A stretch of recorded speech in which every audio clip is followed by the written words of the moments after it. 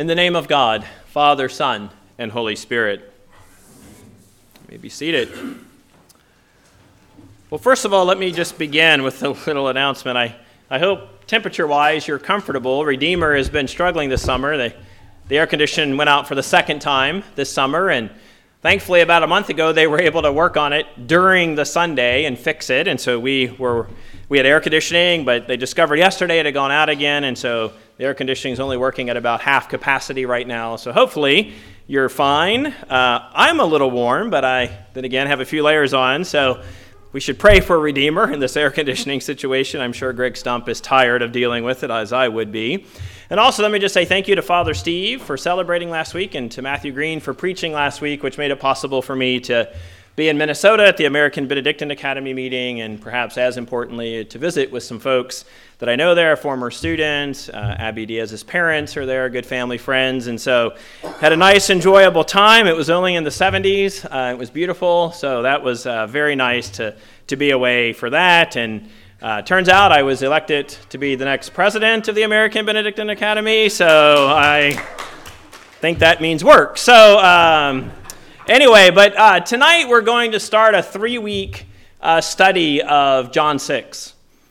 So we've been in the Gospel of Mark up through this point this year, and now we've switched over for a few weeks to John 6. And the reason to spend some time thinking about John 6 is because it's the great I am the bread of life discourse. And so we'll begin that study tonight, which of course is not to say that like the Old Testament reading wasn't very rich this week, and what an incredible prayer that Paul offers us there in Ephesians 3. But I think this would be a good opportunity for us to focus in on John 6. We're a sacramental, liturgical, Eucharistic church, and so this will be good for us to spend some time in John 6. So let's begin just by situating this within the larger context of John. John 6 is actually part of a 4-chapter subsection of the gospel itself. And in this section of the gospel, beginning in chapter 5 actually, the text keeps telling us that Jesus comes to Jerusalem. So even though he doesn't come to Jerusalem and kind of stay there, he comes to Jerusalem, and then we're told he comes again to Jerusalem. And so 5, 6, 7, and actually all the way through 10, chapter 10, has this little section in the Gospel of John. And each of these sections, in this section, he comes to Jerusalem, and he's coming to Jerusalem to observe 4 liturgical festivals. To be honest with you, I didn't know that until this week. I hadn't read that anywhere until this week. And so in chapter 5, he comes to observe the Sabbath. In chapter 6, he comes to observe Passover. That's our context for the next few weeks. Chapters beginning at 7 and going about halfway through chapter 10, it's the Feast of Tabernacles, which of course commemorates the time that the Israelites spent in the wilderness, right, living in the tents and the booths. And so he comes to Jerusalem for the Feast of Tabernacles. And then in chapter 10, verses 22 through 42, it's the Feast of the Dedication, or we often know it better as Hanukkah, remembering that time of deliverance by the Maccabees in the 2nd century BC. And so that's what brings Jesus to Jerusalem in each of these contexts. And John 6, and of course we're picking up not with this entire section of the gospel, but just here in John 6, is we have this reason for Jesus coming to Jerusalem is for the Passover. And so we learn in verses 1 through 15 about this miracle that Jesus performs. There's actually 3 miracles in tonight's reading, right? It's the miracle of the bread and the fishes. It's the miracle of Jesus showing up on the water to his disciples, and then the miracle of the boat getting to the shore kind of immediately after Jesus addresses the disciples. But we're going to focus, and the text itself seems to mostly, right, so what comes in the next 2 weeks will show us that mostly what John wanted to focus on, it seems to be, was the feeding of the 5,000 plus people. And so some things we should notice in these first 15 verses of John 6. In verse 2, we're told a large crowd was following him. Now, Jesus had large crowds often following him. This was nothing new. He kind of walked around not only with his disciples, but with a group of people. Now, maybe this group was larger than normal. I don't know. I mean, I'm trying to imagine what it would be like to constantly walk around, with 5,000 plus people kind of following you. I thought for those 10 years that I took students to Rome, having anywhere between 24 and 50 students behind you for 2 weeks was unnerving enough. I can't imagine what it would have been like to have 5,000 plus people just following you everywhere you went, right? But we learn from John, he tells us elsewhere, that this is not 5,000 plus followers of Jesus. These are not people who are convinced necessarily that he's the Messiah. They're not following him because of they've bought into the truthfulness of his message, if you will. Right? Matter of fact, John's gospel hasn't even been that public yet about Jesus' ministry. He's had a quiet conversation. Well, we know the prologue, the famous, that before the beginning of the world, there was the Word. And then we have the private conversation with Nicodemus in 3, the private conversation with the woman at the well in 4, and then we get into these narratives centered on these liturgical festivals. So we haven't even been exposed yet to Jesus' very public ministry, but he's got lots of people following him around. And the text tells us in other chapters, like chapter 2 and chapter 4, that these people aren't necessarily believers. Actually, they might just be those who have a very superficial interest in Jesus, mostly probably because he was a miracle worker. Right? You turn water into wine at a wedding, word might get around that you're good to have at a party. And so they're following Jesus around mostly because it seems that he's a miracle worker. Again, John is not saying that they're the devout. He's also not saying that some of those 5,000 plus people aren't dedicated followers. But at this point, it seems like this big crowd is just following Jesus around. So Jesus goes up on a mountain. This is a normal thing to do if you're going to think about talking to these 5,000 people, right? If you're going to address the crowd, you need to get up to a higher place in order to address them. But commentators are pretty convinced that this reference by John loves to tell us where people are at. He tells us locations within the temple precinct that the other Gospels don't tell us, right? Solomon's porch or something like that. He's very specific with his locations. And so most scholars would agree, or commentators would think, that the reason John tells us that Jesus went up on a mountain is because John is already going to start framing this narrative in a Mosaic-like way. He wants us to be thinking about Moses going up on Mount Sinai. Because as he unpacks this chapter, we're going to see that Jesus becomes a prophet like Moses kind of a figure, right? And this makes sense when it's the liturgical festival of Passover, right? That's the context. That's the bigger religious festival context that's going on. And so we're told in verse 3, Jesus goes up onto the mountain, brings up echoes of Moses going up on the mountain to receive the law. So John is now shifting us to start thinking about the person of Jesus, right? So if we were following this Jesus just as a miracle worker, but perhaps we were Jewish and knew the law, then we could begin to start making the connection as Jesus is he who will bring about our personal Passover, right? Our deliverance, our exodus, right, by the law. And so this really starts framing in many ways much of the Gospel of John. Third, we're told that the Passover, the feast of the Jews, was at hand. Again, that's our religious festival marker.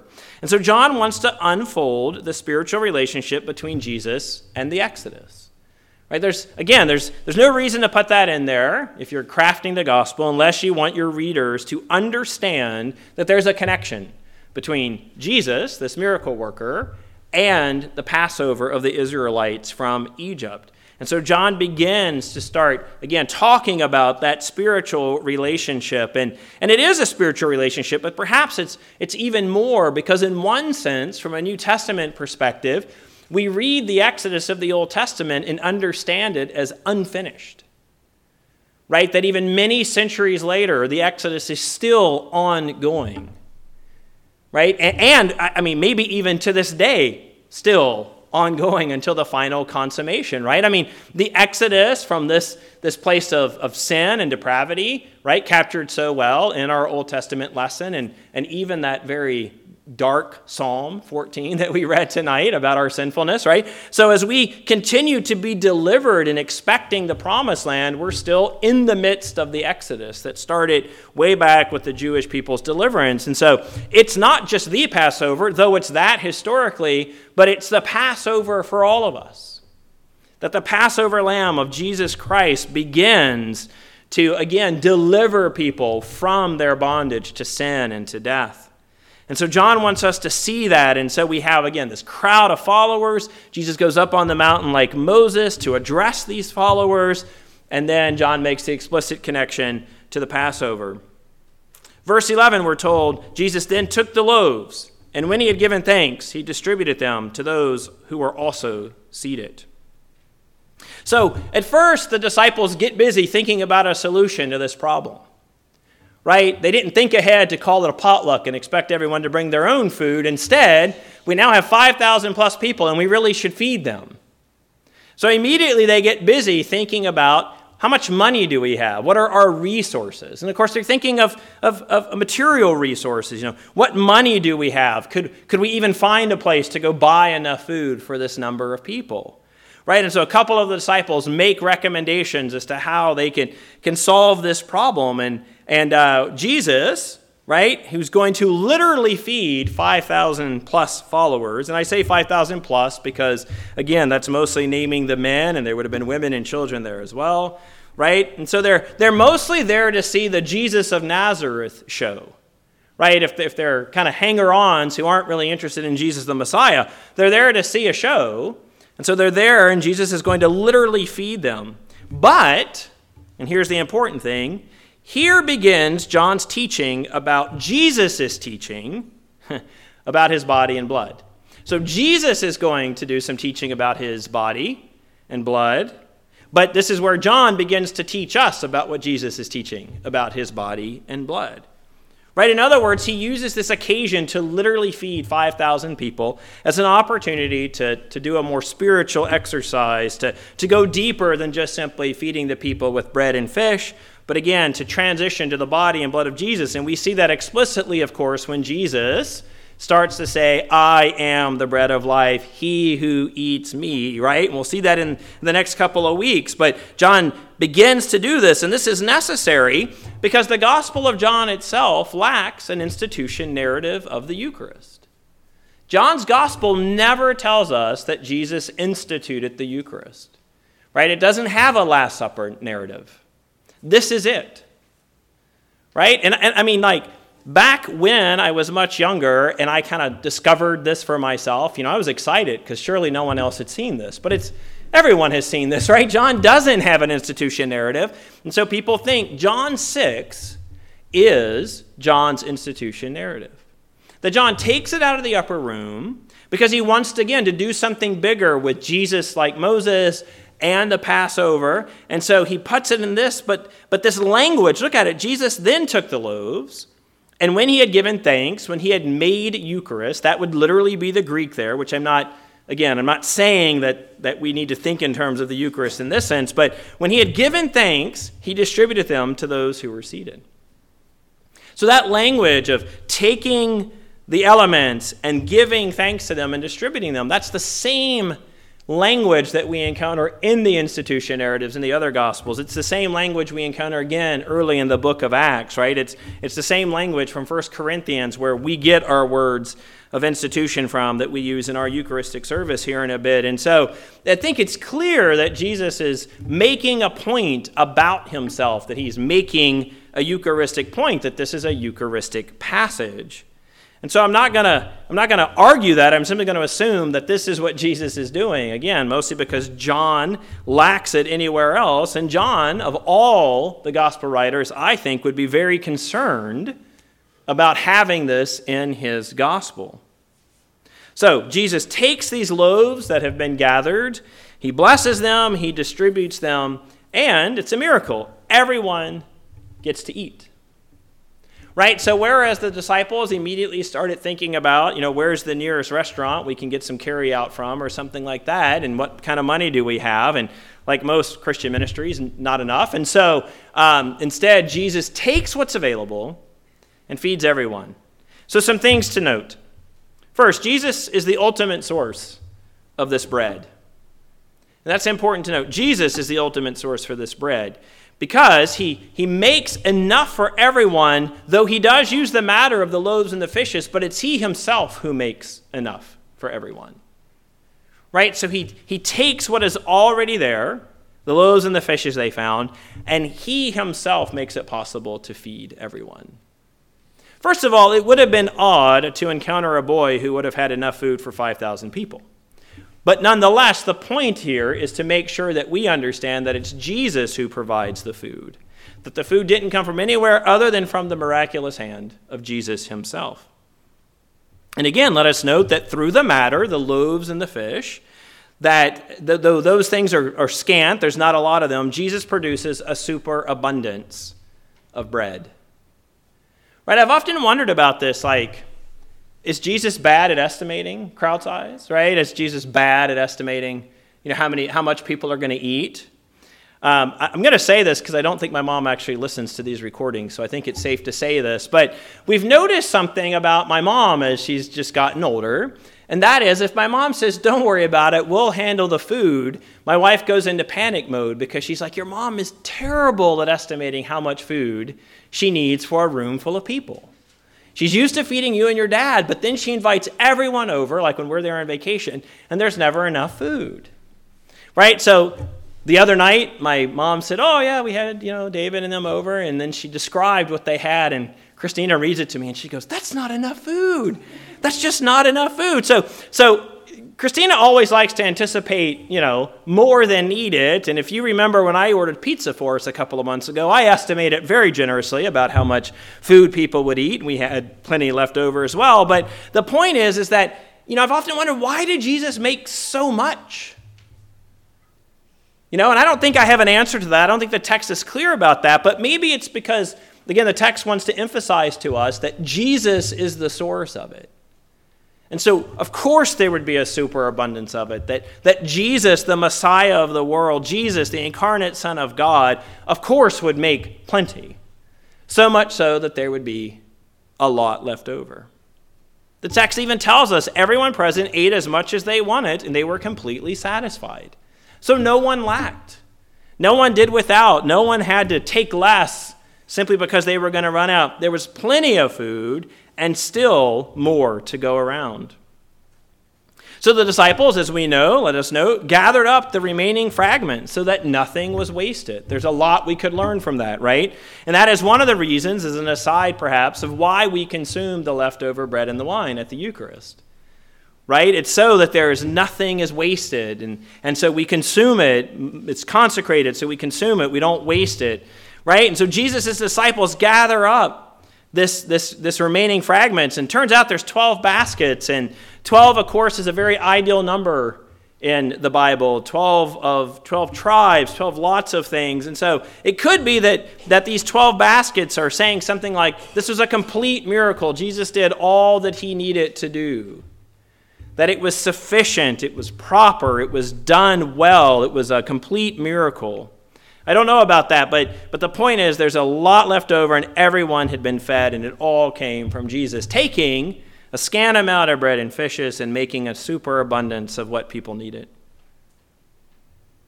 And then lastly, let us note that the people make a connection between Jesus as prophet and the giving of manna to Moses and the people in the wilderness. Right? So when the people saw the sign that he had done, verse 14, when the people saw this miracle, they said, this is indeed the prophet, not a prophet, the prophet, Moses, who has come into the world. So the people make the connection that this is Moses. And why would they make that connection? Because who else asked for and provided bread, if you will, for people who are hungry? Moses did it in the wilderness with manna. And so they're like, hey, this sounds familiar. We know this story. We know the God who does this, and it's for the prophet Moses. This must be Moses. So Jesus is a prophet like Moses, which makes them want to make Jesus their king in verse 15 in order for him to deliver them from the Romans. In other words, we're enslaved again. We need another Exodus. We need you, Jesus, as Moses, to deliver us. Let's make him our king. And of course, Jesus withdraws, because that's not what he's here for. But here, in these last couple of verses where the people want to make Jesus their king, I think it becomes the most clear as to what just transpired in the sense of reading this passage in light of the Old Testament, that again, if going up on the mountain wasn't enough to make us think of Moses, right? That if the reference to the Passover wasn't enough to make us think of Moses, the crowd thinks of Jesus as Moses. We are now squarely thinking about Jesus as Moses, the prophet in the wilderness, feeding the people, delivering them from their oppressors. And these people must feel oppressed because they want to make Jesus their king, and they were going to come and take him by force, but he quickly leaves to avoid that. Because Jesus knows that the deliverance they need is not just deliverance from the Romans, but it's the spiritual deliverance that will come about through his broken body and blood, both literally in the crucifixion, but spiritually, eucharistically through the gift of the body and blood in the Eucharist. And so as tonight's passage points us to begin to think about, and we haven't even began to deal with Jesus' own words yet, which we'll look at in the next 2 weeks, we are clearly in the realm of the imagery of Jesus as the prophet like Moses who is delivering his people through his body and blood. And we know again that that's literally through his death and resurrection, but we also will come to see that Jesus means this spiritually. That here he is talking about the Eucharist, that here in John he is laying forth his institution narrative for the Eucharist. I just happened to be reading today, the sermon was done, I was reading today a book that a priest mentor friend of mine had recommended, Evelyn Underhill's Worship. If you've never read Evelyn Underhill, I recommend you do. It's someone I had heard about, but until Father Larry told me to start reading her, I hadn't done it. But I'm reading her book, Worship, and she's talking about worship today, obviously, but she's talking about the history of Western worship and how by the 4th century it very much became Eucharistically centered. That it was both a balance between the incarnational Jesus, right? The Jesus who walked before us, but also the resurrected spiritual Jesus who we celebrate and who we remember in the Eucharist. And then she said, this is all captured so well in the beautiful prayer from Ephesians 3. And I said, wait, that's tonight's epistle reading. That's incredible. So let me close by reading the reading from Ephesians by the Apostle Paul. For this reason I bow my knees before the Father, from whom every family in heaven and on earth is named, that according to the riches of his glory, he may grant us to be strengthened with power through his Spirit in our inner being. Why? So that Christ may dwell in our hearts through faith, that, being rooted and grounded in love, we may have strength to comprehend with all the saints what is the breadth and length and height and depth, and to know the love of Christ that surpasses knowledge, that we may be filled with all the fullness of God. So in the weeks ahead, may we reflect on Jesus, the miracle worker, Jesus, the prophet, but may we also keep before us Jesus who feeds us with his body and his blood. And tonight, as we celebrate that, we will be anticipating his very words to us in the next couple of weeks. And as he does that, may we give thanks to God for our own Passover and deliverance through his broken body. In the name of God, Father, Son, and Holy Spirit.